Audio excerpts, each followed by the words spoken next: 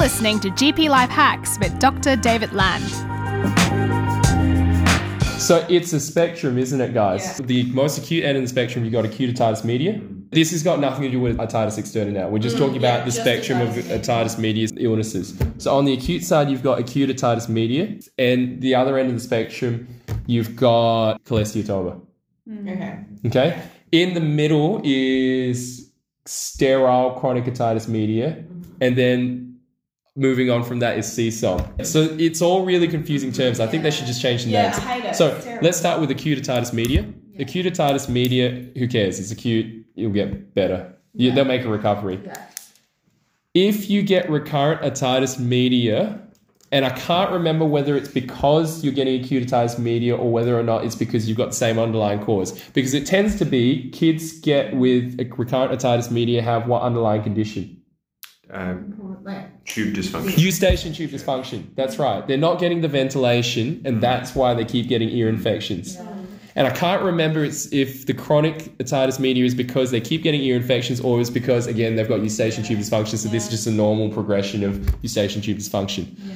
So regardless, kids that get lots of ear infections have the potential to turn into chronic otitis media. Chronic otitis media, they also call glue ear. Is this the same as C? Which they also no, it is not. Which they also call otitis media with effusion. Okay. The heaps confusing thing is one, it's got three freaking names, which are all the same thing actually. The other confusing thing is it's absolutely a sterile, non-infective process. Yeah. Whereas chronic suppurative otitis media, by definition, is an infective process. Okay. So they're completely different entities. I'll talk about more what that means. But talking about chronic otitis media now.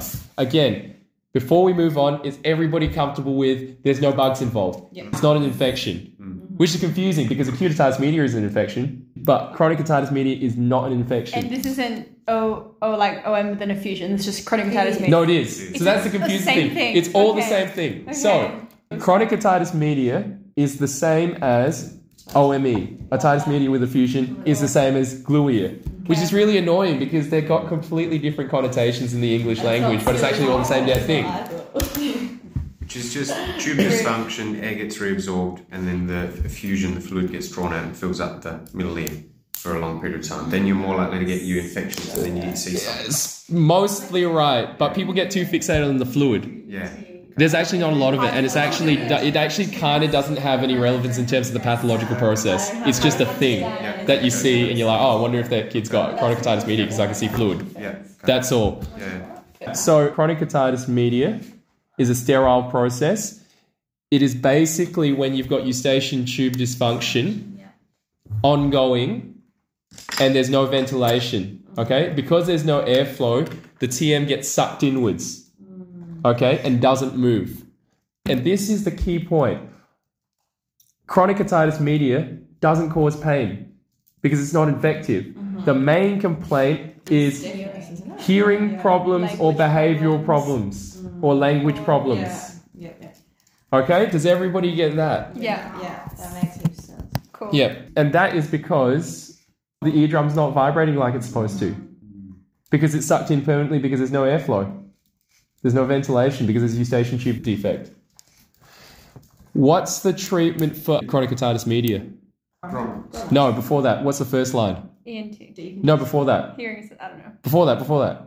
Look in the ear. Is that what you're What? Sorry, you've looked in the ear. You're like, okay, yeah, that kid's got glue ear. treat the What do you do with it? First line. Yes. So the vast majority of chronic otitis media actually gets better in a period of 3 months. That's it. Yeah. Okay. So the first line for chronic otitis media is literally do all. Love that. Isn't it? Don't you love that? That makes my job easy. I really do. Yeah. And David, I'm actually going to write that down. Hey. Yeah, good. So if 3 months later you're still not winning, the kid's got hearing problems still, and you're looking down and it's like it still looks sucked in, and then you refer to ENT because what will they then do? Yeah, Grommets. Okay. Given that we're talking about a sterile process, what's the role of antibiotics for chronic otitis media? Cool. Exactly right. Exactly right. Don't give antibiotics for chronic otitis media.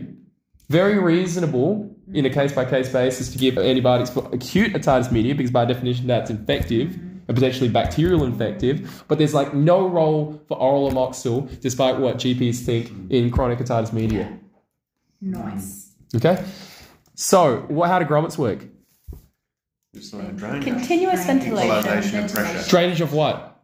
With the fluid that's Good point. Wrong answer.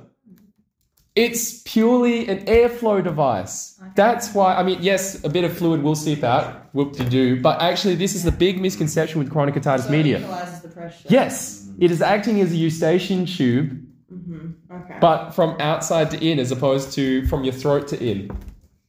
Because by definition, this whole problem is because they've got eustachian tube dysfunction. So that's what the grommets are doing. So the fluid's actually got nothing to do with the pathology of. Like, the fluid's neither here nor there. If the fluid were hypothetically to stay there, it wouldn't cause any problems. That's not what's causing the hearing loss. That's not what's causing the eardrum to stay still and not vibrate. The problem is pressures and airflow. The fluid is just a fun incidental, just so we can say, like, oh, there's fluid. I wonder if they have glue here. That's all. We're talking about like just a couple of mils. So there's this big misconception that if you've got chronic otitis media, you get this build-up of fluid, like a big cyst or something surrounding the ossicles and pushing on everything and making the eardrum. That's not true. That's what I thought it was. Like, Yeah. literally. Not true. Yeah, that's exactly Better what I sign thought will it be was. no movement on pneumatic otoscopy compared Yeah. to this. Yeah, but that's not to do with the fluid. That's just an the pressure. airflow thing. Yeah, That's that's yeah, the yeah. pressure. So the tube collapses and then there's like a negative pressure. Correct.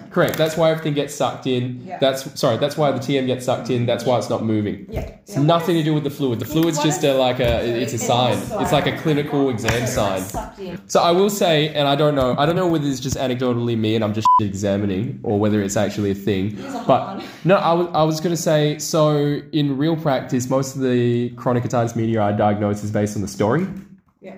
Because the parents brought them in and said, like, they get heaps of ear infections, and I'm worried that they're heaps naughty and not speaking properly, and it seems like they can't hear.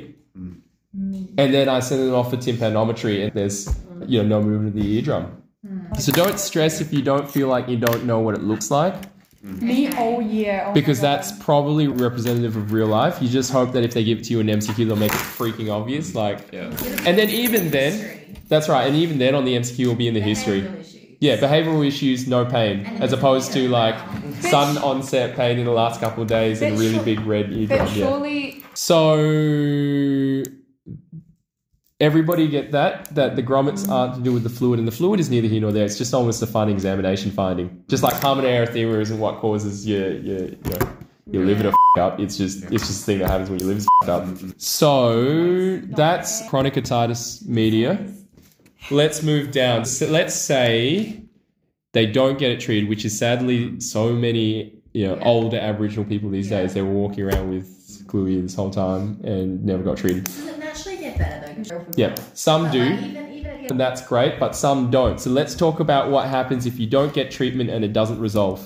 that's when you get developmental issues, isn't it? Correct, and I'm not going to go into that. I'm more talking about what happens with the eardrum and the ear pathology Is that itself. Scarring? Is that what? Well, you get a bacterial superinfection easier. You can turn into CSOM. To see. So chronic otitis media and glue ear and OME are all the same thing. cool. The natural progression from chronic otitis media is either it's going to resolve by itself, which is ideal. If you're unlucky, it's going to turn into CSOM, Right. which is basically just chronic bacterial infections. That's heaps obvious. Okay, so CSOM is heaps obvious. One, because there'll be shit leaking out everywhere. It'll be pus leaking out. And then what you're supposed to do, tissue spew enough pus out at that time so you can at least see the TM and confirm that there's a hole there. Cool. Yeah, so it'll be pretty obvious, because if you do all that properly, it'll be pretty obvious. There'll be pus, and then when you tissue spew it, there'll be a hole, and you'll be like, okay, no, this is CSOM. Like, it can't really be anything else. Yeah. Okay? CSOM, what did we say the treatment was? That's Ciprofloxacin drops, that's right. And hypothetically, if that really wasn't winning, then you can move on to oral ciprofloxacin. Okay. Okay. But it's also important to show parents how to do this and say, 2 or 3 times a day, 3 or 4 times a day, tissue spew. Correct. Should you not be swimming? Is that Yeah, you ideally, shouldn't- yeah. You shouldn't be. Yeah. Or you wear those plugs. you wear the plugs? Yeah. Well, I guess water gets into your middle ear then. And, It's just more dangerous. Yeah. Like, if you get More risky. infected, that's kind of like when you... Yeah. Yeah. And public pools. Yeah, Yeah. That's kind of like when you put ventilation tubes in, when grommets in, you're supposed to tell them to wear earplugs Yeah. when they swim. Yeah. For the same reasons. Yeah, because essentially you've created a hole in the eardrum. Yeah. Pseudomonas. Yeah. So that's CSOM. What's the other thing? So we talked about in terms of progression. It's been really useful. Chronic otitis media can either self-resolve, it can turn into CSOM, or it can turn into Cholesteatoma? yeah, and that's really fucking bad news. Yeah. What is a cholesteatoma? Do you get Sort of squame, like- like it keratinizes, doesn't it? Yeah. Yeah, that's a pathological process. In a sentence, what is a cholesteatoma? Epithelial tissue from the external ear in the inner ear. That's right. It's an ectopic ball of squamous cells that have grown in your inner ear that are not supposed to be there by definition because it's Yeah, ectopic. it's Okay, bad. why is that bad? Who cares? Like, what's a few skin cells in there? Instructed because this That's right. So this weird chemical thing happens when you've got squamous cells that form into a ball and keep propagating in the inner ear. When they form into a ball, they release a whole bunch of osteolytic enzymes, which then eat your ossicles. It's weird. They don't know why it happens. That is weird, right? That is really weird. That's like mad. Like that is. Yeah. Like, what is the advantage of being able to eat bone? Yeah, and why, and why don't we see that anymore? Like, we got squamous cells all over our body. Why doesn't that happen to other bits and feet? Like, it's so weird. Yeah, but anyway, it's a thing. It almost sounds made up, doesn't it? it does. Yeah. Anyway, it's a thing. What So, a try you think to know. so cholesteatoma. What do you reckon would be the presenting complaints? Hair loss. Hearing loss, yeah. Because it can disrupt Yeah. ossicles. Yes, pretty much. That's the pretty much number one. And then when you go digging, they're like, oh yeah, I had heaps of ear infections as a kid, and I've always had, from then on, I've had hearing problems. Yeah. Hang on, let's take a step back. How did the squamous cells get there in the first place? Is it to repair? Perforations and kind of. Not quite. Or is it like an inward pocket? In fact, yes. Like that? So it's not actually from a perf.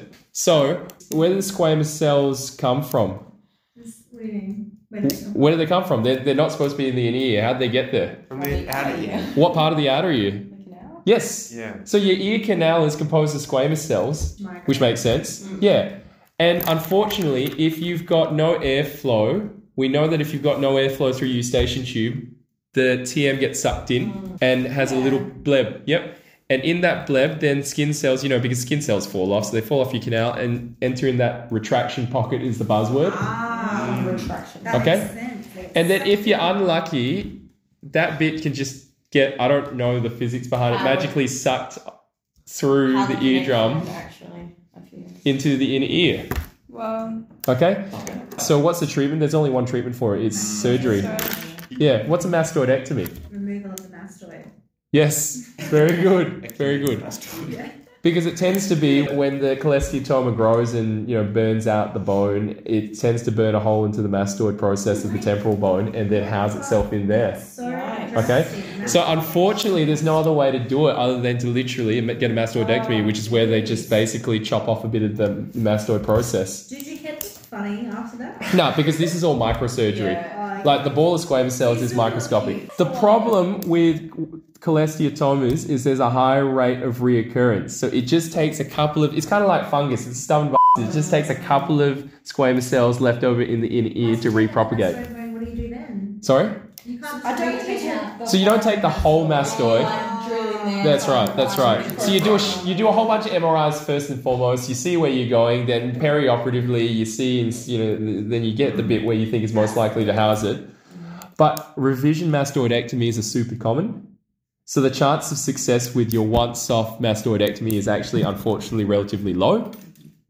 The incidence of requiring a revision mastoidectomy is really high. So you just really hope you don't get to the point where a patient has a cholesteatoma in the first place. Yeah.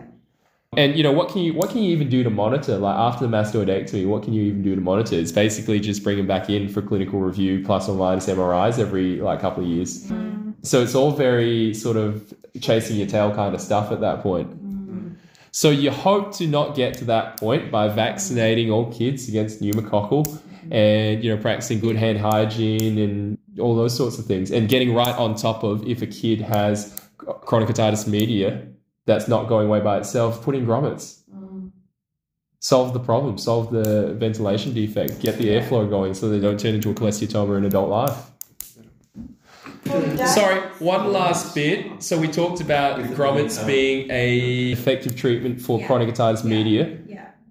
It's also an effective treatment for recurrent acute otitis media. Yeah. Okay. Okay? And you know how I was saying I'm not sure whether the chronic otitis media is the product of the multiple ear infection cells or is it just all the underlying pathology. Now that I think about it, it is all the underlying pathology. Yeah. Yeah. Hence why when you give grommets for either of those indications, it will sort it out.